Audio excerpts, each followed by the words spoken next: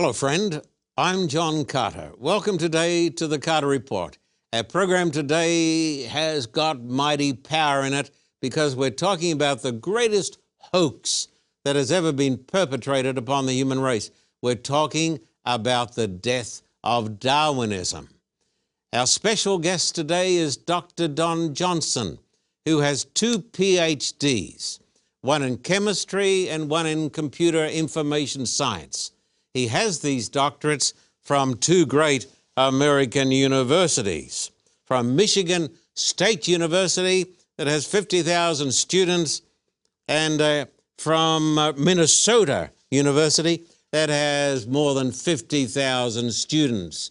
He is a scientist, and we're talking about the truth that will set you free. Welcome today to the Carter Report. Hi, I'm John Carter. I guess the toughest place that I've ever been to as far as the preaching of the gospel is concerned is India, home to more than 1 billion souls, and I guess hundreds of millions of different gods. It almost overwhelms the senses. What can we do?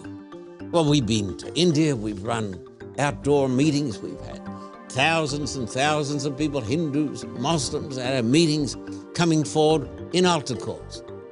But we're going to try to do something else as well. We're going to start small. We're starting with a program called Touching the Untouchables. And we're going to start with little untouchable girls. We're doing this now. We're getting them food because they're so hungry. Hard to come to Jesus when you're hungry. And so we're getting them food, and we'll be sending them to school. We're trying to feed their souls and fill their bellies. In India, home to more than 1 billion souls and hundreds of millions of gods controlled by evil spirits. Please help us in this work. Please help us. Write to me, John Carter, Post Office Box 1900, Thousand Oaks, California, 91358, or write to me at Terrigal in Australia. We have an Australian office, as we have an Indian office, with somebody there working full-time, trying to touch the untouchables with the love of Jesus. Please write to me today. And Jesus said, I've come to seek and to save that which was lost.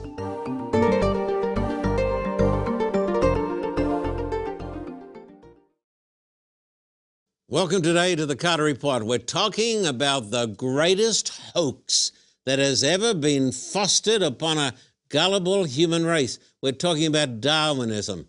Dr. Johnson, we're glad that you're here today. It's good to be here. We just had a great television program with you, and this one is going to be just as good. Now, in our previous program, you talked about the human genome. Now, this was so amazing. It sort of blew me away. And we talked about DNA and some of those things. For the folks who've just tuned in, how much information is found in the human genome? I want you to tell us this again. The human genome has about 12 gigabits of information, which if you relate that to the amount of information in other media, it just vastly overwhelms it.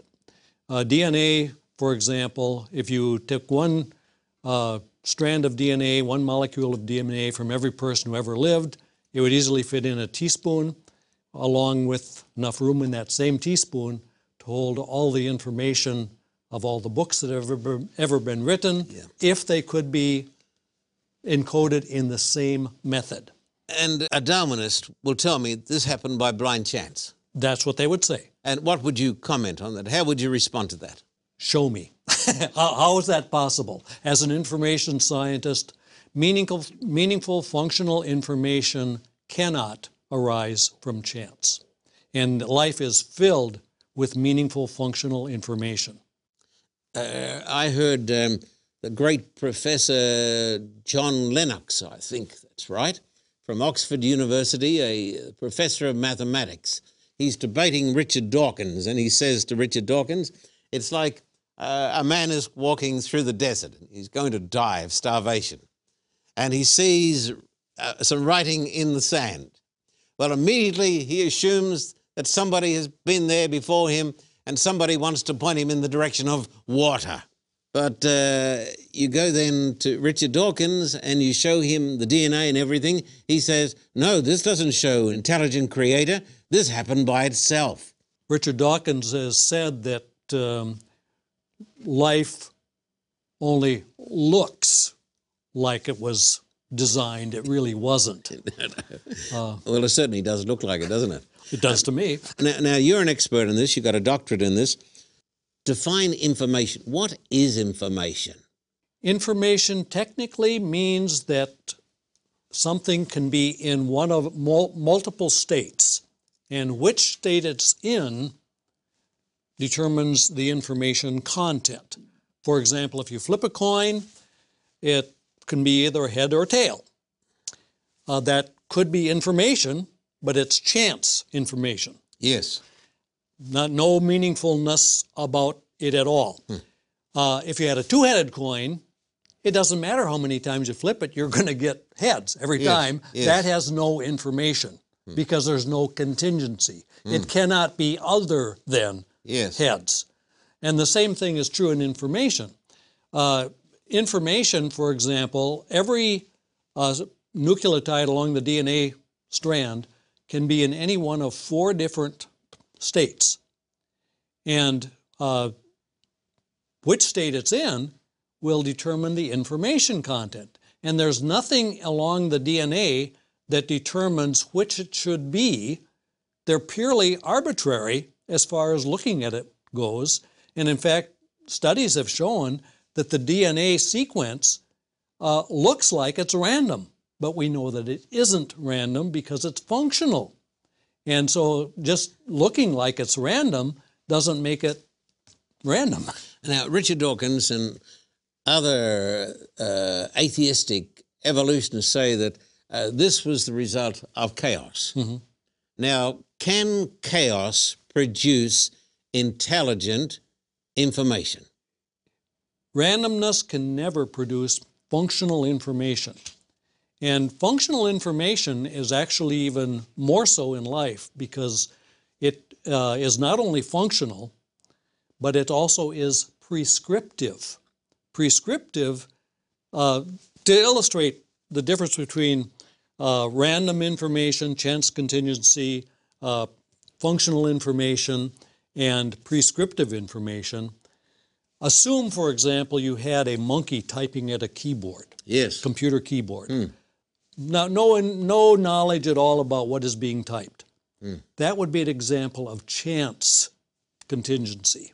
Every stroke is recorded. You know, it has a pattern. Yes, yes. But that's purely by chance. It has no meaning whatsoever.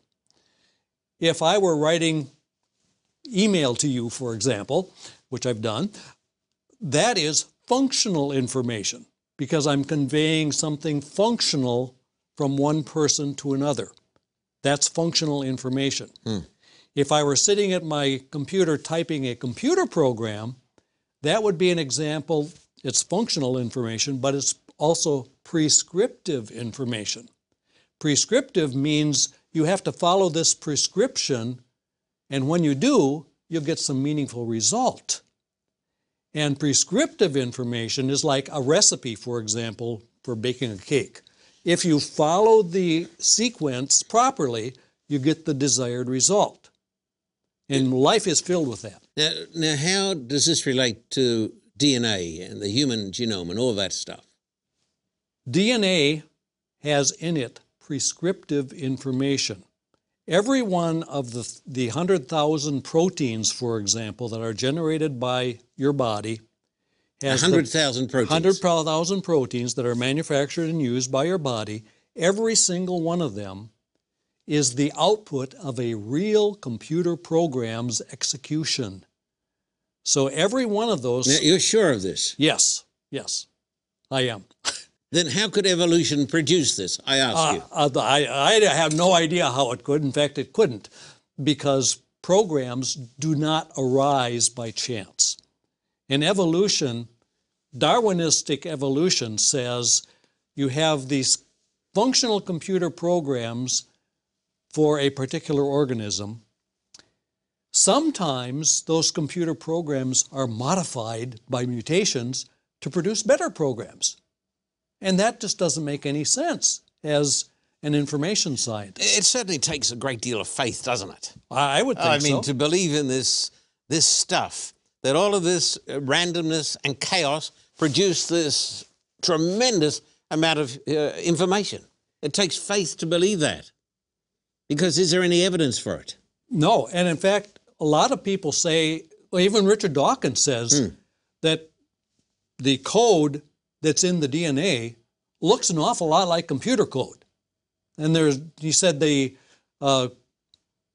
computer code in that could just as well go into a computer engineering journal or something. We do believe that there was a person, of course, in charge of it, don't we? Yeah, but what is interesting to me is that Craig Ventnor and his group designed what they called the artificial genome.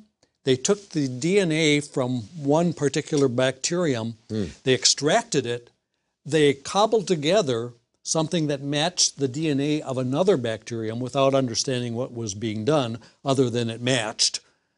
They injected the cobbled together DNA into the bacterium whose DNA was extracted, did some operations, and it became alive with the new DNA. And his comment on that was, this demonstrated, changed his mind, because this demonstrates that life is an information process, a software process. Our genetic code is our software. This was said by the man who proved experimentally that DNA code is software, and it is read by biological computers that are real. Once upon a time, you were an evolutionist. Yep, I was. But you're not an evolutionist today. I was an evolutionist for 18 years after becoming a Christian. Yes. I continued believing, teaching, and so forth. But science convinced me evolution doesn't have a leg to stand on. It is scientifically not viable. It's a hoax. It's a hoax. They say that random mutations followed by natural selection is the mechanism for evolution. Now, there are literally, in the last few years, thousands of scientists who disagree with that. And I'm one of them, that it doesn't hold water.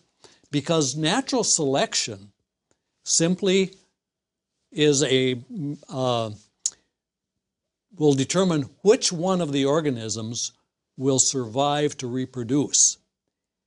Natural selection has no capability of going back into the DNA and modifying it so that you have evolution.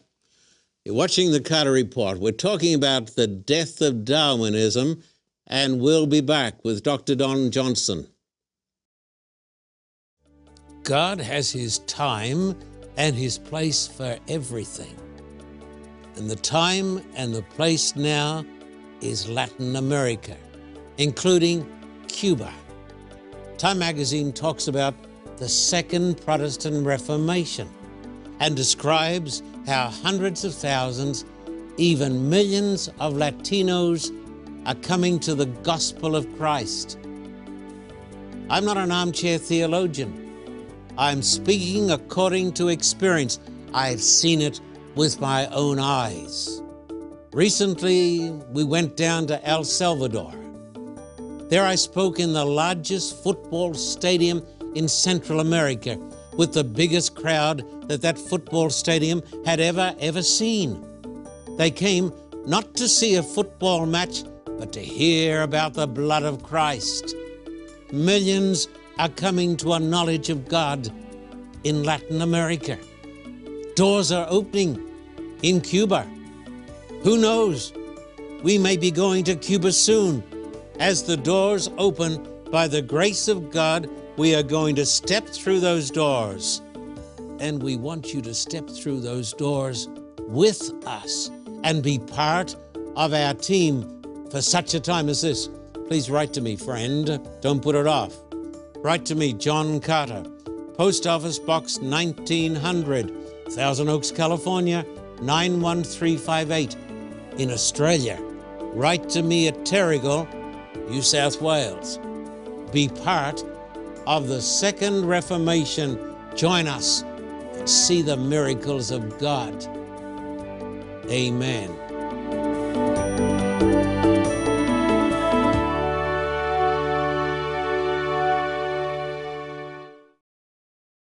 Hello, friend. I'm John Carter. Welcome back to the Carter Report. And my special guest is a great scientist. Got 2 PhDs in science, Dr. Don Johnson. Glad to have you with us, Doctor. Good to be here. We had a great time with you in the previous programs. We're talking about information. What is needed to set up a process to produce vast stores of complicated information? Now, you've got a PhD in computer information science. So what do you have to set up this vast storage system? Well, you have to, all information that's meaningful arises in a mind. So, for example, a programmer programs a computer, and then it ultimately gets instantiated or put into memory and so forth, and it works. So the computer programs weren't made by a chaotic... No. If it were, people wouldn't need to hire programmers. They would just, let their computer run until it ultimately modified itself to be something useful. Well, that doesn't work.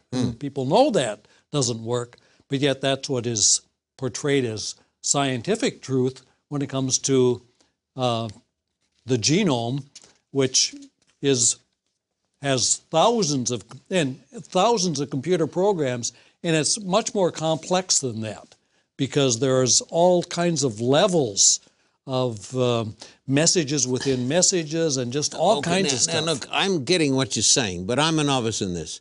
Okay. And some of the people who are watching the program may be getting lost. Don't get lost. Just hang in here, because this information may save your soul or the soul of your children.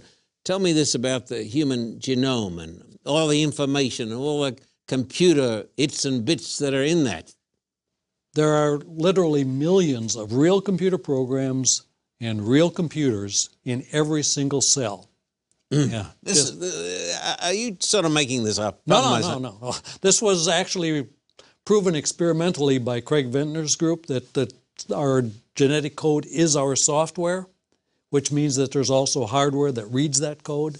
And so there are real computers. So they're biological computers. This is not something from the theological seminary. No, it's not. And it's not something that's an analogy that it's like a computer program. Those are real computer programs. Doctor, I want to read you a statement. Sure. Now, why should I be reading you this statement? Because this is where you're the authority.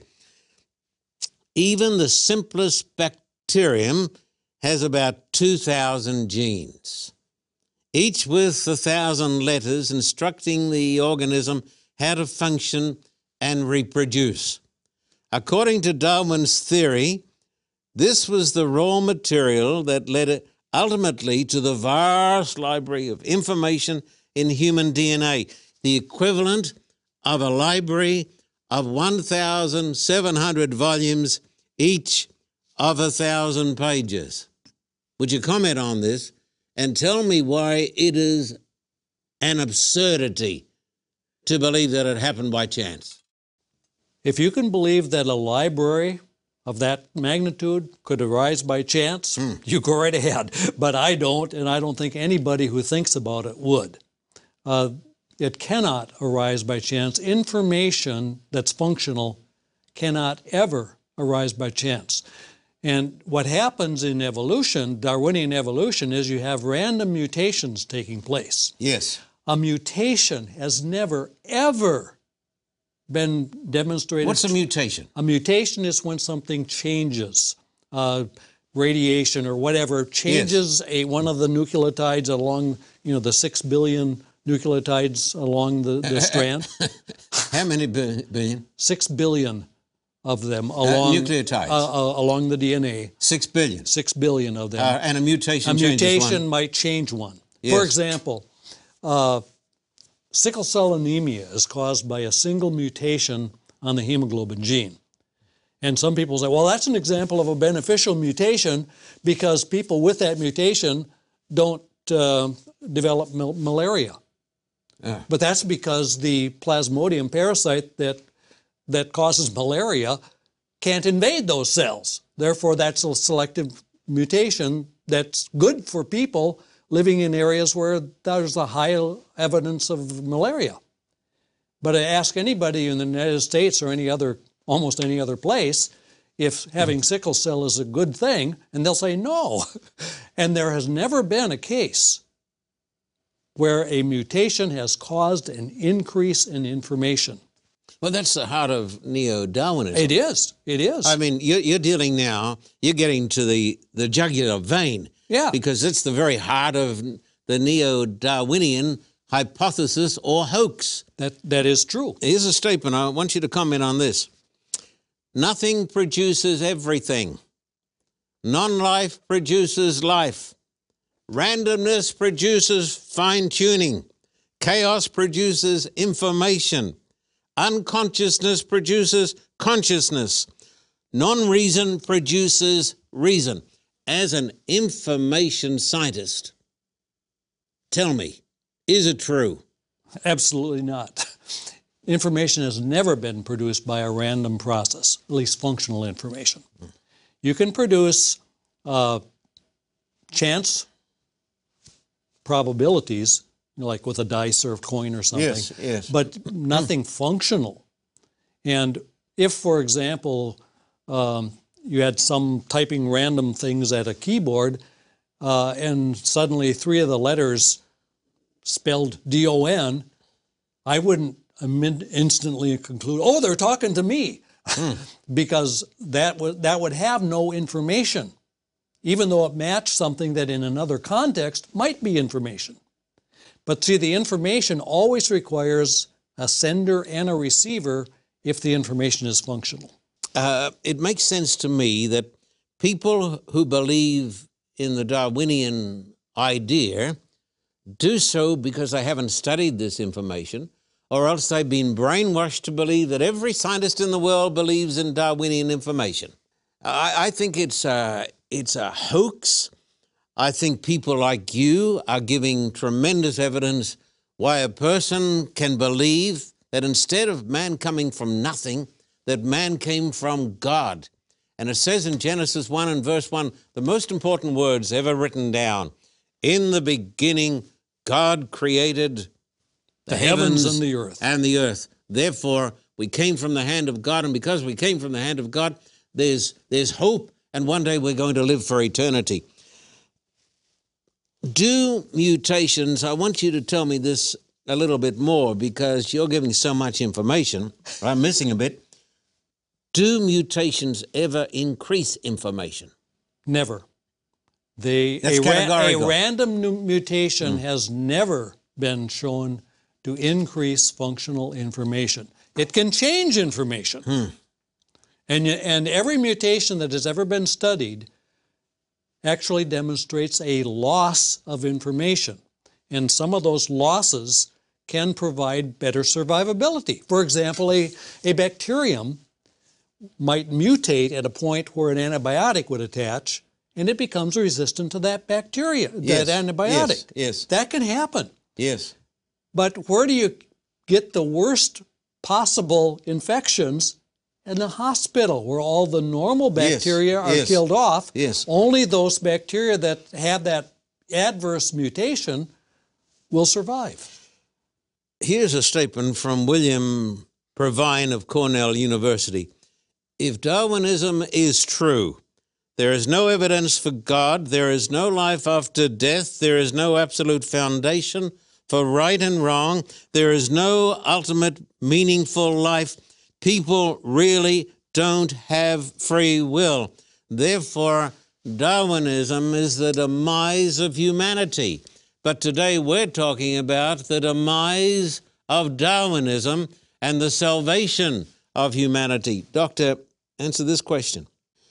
Has the actual reality of life's computer hardware and software been verified, or are they just fairy tales? It has been verified by Craig Ventnor's group, and more scientists, literally thousands of them, are now acknowledging that it's a software process. And furthermore, there are thousands of scientists who are now doubting and searching for something to replace Darwinism because they realize Darwinism is dead. Did you know one of the greatest scientists made this remark? The man who worked at punctuated equilibrium. He said, Gould. Gould, Yes. Stephen Jay Gould. Yes. Yeah. He said, effectively, Darwinism is dead. Lynn Margolis also said that. Effectively, get it? Effectively, Darwinism is dead, but God is alive. Dr. Johnson, do you have a personal faith in God? I do indeed. And one of the faith in God didn't come as a result of science. And in fact, I mentioned before that I continue to believe in evolution because that was science, and you can't argue with science facts after all. And it's interesting because I asked God, why did you let me teach these lies for 18 years? And what came to me was, if I had come to disbelieve in evolution because of my Christian faith, I would have lost my credibility with the scientific community. Yes. But as a scientist, when I studied it as a scientist and came to the conclusion that this is false, I can have some credibility, and I can with credibility state and integrity state to scientists, I don't believe in evolution because of the science. Doctor, it's been an absolute privilege to have you on our television program. We will long remember this interview. Please write to me today, John Carter, Post Office Box 1900, Thousand Oaks in Australia. Write to me at Terrigal. If you want to see one of Dr. Johnson's recommended videos, we're going to put this up online so you can look at it. Overwhelming evidence why you can believe in God. My message to you today is this: believe in the God who believes in you. And remember the words of the greatest man who ever lived, the man who made the universe. Jesus said, you will know the truth, and the truth will set you free. Thank you for tuning our way today, and God richly bless you, and thank you, Dr. Johnson. Thank you for having me.